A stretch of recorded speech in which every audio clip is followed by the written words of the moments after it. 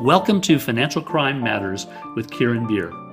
I'm Kieran Beer, Chief Analyst and Director of Editorial Content for ACAMS, the world's largest membership organization for AML/CFT professionals. In this episode of Financial Crime Matters, I talk with Barry McKillop, Deputy Director Intelligence for FINTRAC, the Financial Transactions Analysis Center of Canada, and Stuart Davis, Executive Vice President, Global Head, Financial Crimes Risk Management at Scotiabank. Barry, Stuart, and I talk about Project Shadow, Canada's fifth public-private partnership, this one addressing the online sexual exploitation of children. I hope you'll get a lot from this podcast, and you'll subscribe to the series either on Apple Podcasts, Spotify, or SoundCloud. Here we go. Well, it is a real pleasure for me to be here with Barry McKillop, Deputy Director of Intelligence at FINTRAC, the Financial Transactions Analysis Center of Canada, and Stuart Davis, the Executive Vice President, Global Head of Financial Crimes Risk Management at Scotiabank. And I'm particularly excited to be here because we're going to talk about Project Shadow, which is the fifth in a series of public-private partnerships that have launched in Canada. They have involved lots of people, very significantly, Barry and Stuart. And I'm just going to start out, and maybe I'll start with you, Stuart. Why this Project Shadow? How did this come about? Well, thank you for having me, Kieran, this morning. Project Shadow came about because we have had, as many are aware, a series of successful public-private partnerships in Canada. And we really just saw an area that was being underserved, and that's the online child sexual exploitation. Through various connections and opportunities I've had to speak over the past few years, I really got inspired to make a difference in the space. And it's an area that was, in my view, being underreported and under-investigated in Canada and globally. And so let's describe, maybe Barry, you want to say a little bit, let's describe what is Project Shadow going to do. It really wants to tackle the online sexual exploitation of children. What are some of the parameters that went into creating it?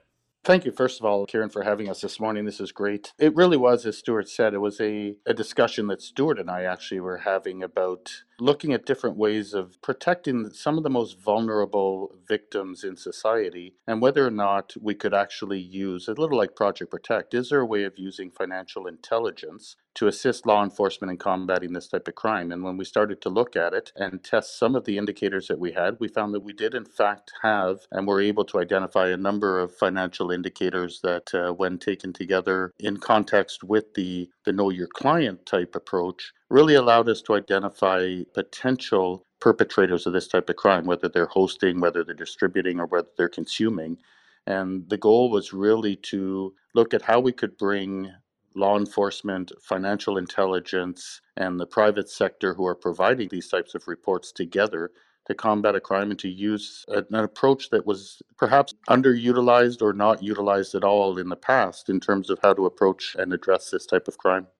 And maybe it's important to just call out a little bit. First of all, you mentioned Project Protect, which was the first of these five from 2016, and that particularly addressed human trafficking. That involved people that were involved in reaching out, providing services to people that have been trafficked. Stuart, you were at BMO at the time, and I think you were part of that in FINTRAC. And then you've also called in, with all of these partnerships, a number of people in the financial community in the Toronto and throughout Canada. It's FINTRAC, it's Scotiabank, and then there's the Canadian Centre for Child Protection. I'm not getting the name right. No, that's correct. It is the Canadian Centre for Child Protection. Basically they act as the tip line in Canada for child sexual exploitation. They've been around for quite some time, and we have a very strong partnership developed over the years with Signe Arneson and Leanna McDonald, who run that center. And they have a real and true deep expertise in identifying not only the images and identifying and saving victims, but also identifying some of where it's hosted. They have a Project Arachnid, which really scours the internet for these types of images and helps identify them. And they were a real key source of information and intelligence for us in terms of identifying some of the transactions, some of the behaviors that we would see with some of these perpetrators. And they were of great assistance along with the RCMP in really making the operations alert something that's useful and actionable for financial intelligence and for the financial institutions. Yeah, and I think very important to mention the RCMP and law enforcement, their component in this. You've put together a number of these now. What have you learned maybe that makes Project Shadow even more targeted, adept at going after this kind of online exploitation of children? You're right. We modeled this one after the previous public-private partnerships, Project Protect, Project Chameleon, Project Guardian, Project Athena. All of these, I think as we do another iteration, we get faster, we get more focused, we have the lessons learned from the past. It's really about the speed by which this one came together. It came together in just a little bit over a year. It's especially important, I think, given the fact that we were all facing the pandemic this past year. But we did have some kickoff meetings just prior to the pandemic with our banking peers and MSB peers, the whole industry saying who needs to be involved, who can help create the context by which we can create an awareness around this first and foremost, but also then ultimately leading to the typologies and the operational alert. So I think we've come to find a model that works well within Canada and appropriately within the rules of the regulatory regime that allows us to mainly focus on typologies and build up from there to get these types of public-private partnerships launched. Well, that raises a number of questions, and including I want to come back to typologies in a minute. But first, it's probably this is something that's pretty shocking to people. How big a problem is sexual exploitation of children online in Canada and globally? I don't know that I can speak to the amount. I think that anytime that there's one child that's victimized, I think it's a big problem personally. But yes, I think we've seen globally there's been a fair bit of coverage, particularly throughout the COVID period, because the number of children that were online and the amount of time spent online, and the fact that these perpetrators and these offenders tend to take advantage of that. So globally, I've seen reports that have suggested that there's been an increase during the COVID period. It's always, unfortunately, a crime that's been around for quite some time and continues, but there were perhaps greater opportunities, and certainly with technology the way it is, the opportunities certainly don't lack throughout the world. Globally, I don't think that Canada is any worse or any better off necessarily than anyone else. I think it's a global phenomenon, it's a global crime. What we're seeing throughout the last year is certainly with Project Shadow and other international efforts, we've seen an increase in awareness. And the more you talk about it, then the more people are aware, the more people are looking to see what role they can actually play in helping to alleviate these types of crimes. Stuart, you want to add anything about the scope? There have been some studies, absolutely, that point to 45% uptick in reported instances. I think there was one out of the UK this past year, and I don't think Canada is any different. But in my mind, this is a global crisis that we need to raise the flag on and shine the light on, and that's really what's driving it, because it hasn't gone away, it hasn't diminished. It's only by firms getting, not just the banking sector, but many types of firms, including technology companies, getting more proactive in this space. Human trafficking has this cross-border element, but this really has a big cross-border element in which people often don't even, move from country to country in terms of exporting of this child exploitation material. Tell me a little bit about how you address some of the particular movement of this material across and funds across borders.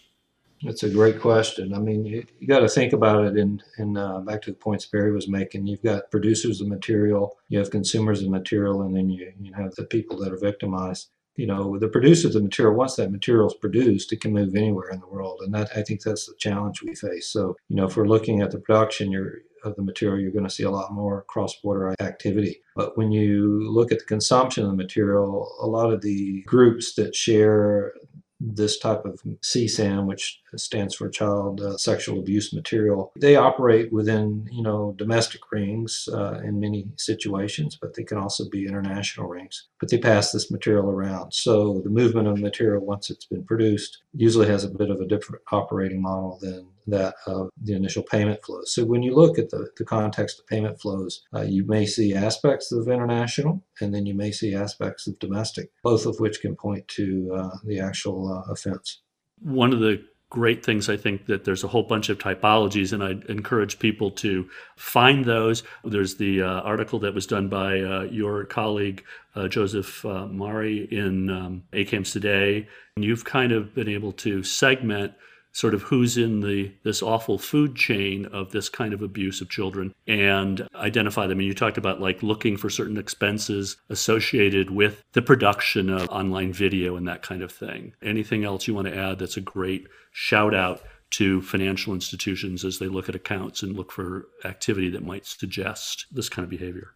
Well, I think the consumption patterns yield themselves to some very interesting typologies. Typically, it's late evenings on Fridays and transactions often involving small but repeat money movements around the beginning of hours to foreign countries, such as those in the Philippines and other countries.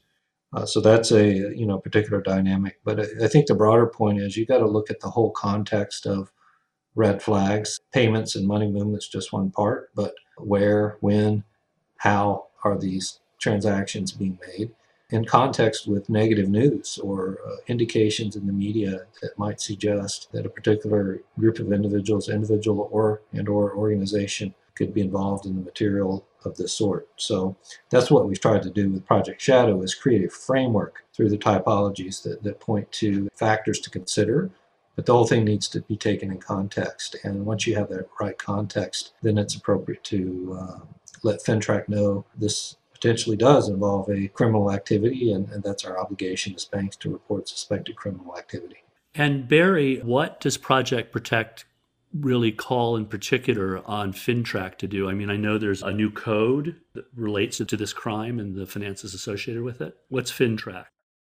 Absolutely. We ask the financial institutions when they're sending in their STRs, their suspicious transaction reports, which are the equivalent to suspicious activity reports in the US, for example, is to flag them as with a hashtag shadow or hashtag Project Shadow. And that allows us, that facilitates our identification here of the STRs. And what it allows us to do is take one STR, for example, and then look at the other 260 million transactions we have in our database and see if there are other transactions that are related, that we can look at developing a network, identifying a network that may be involved in this type of crime, and then to forward those as actionable disclosures to our law enforcement. And at this point, we're particularly sending them to the RCMP.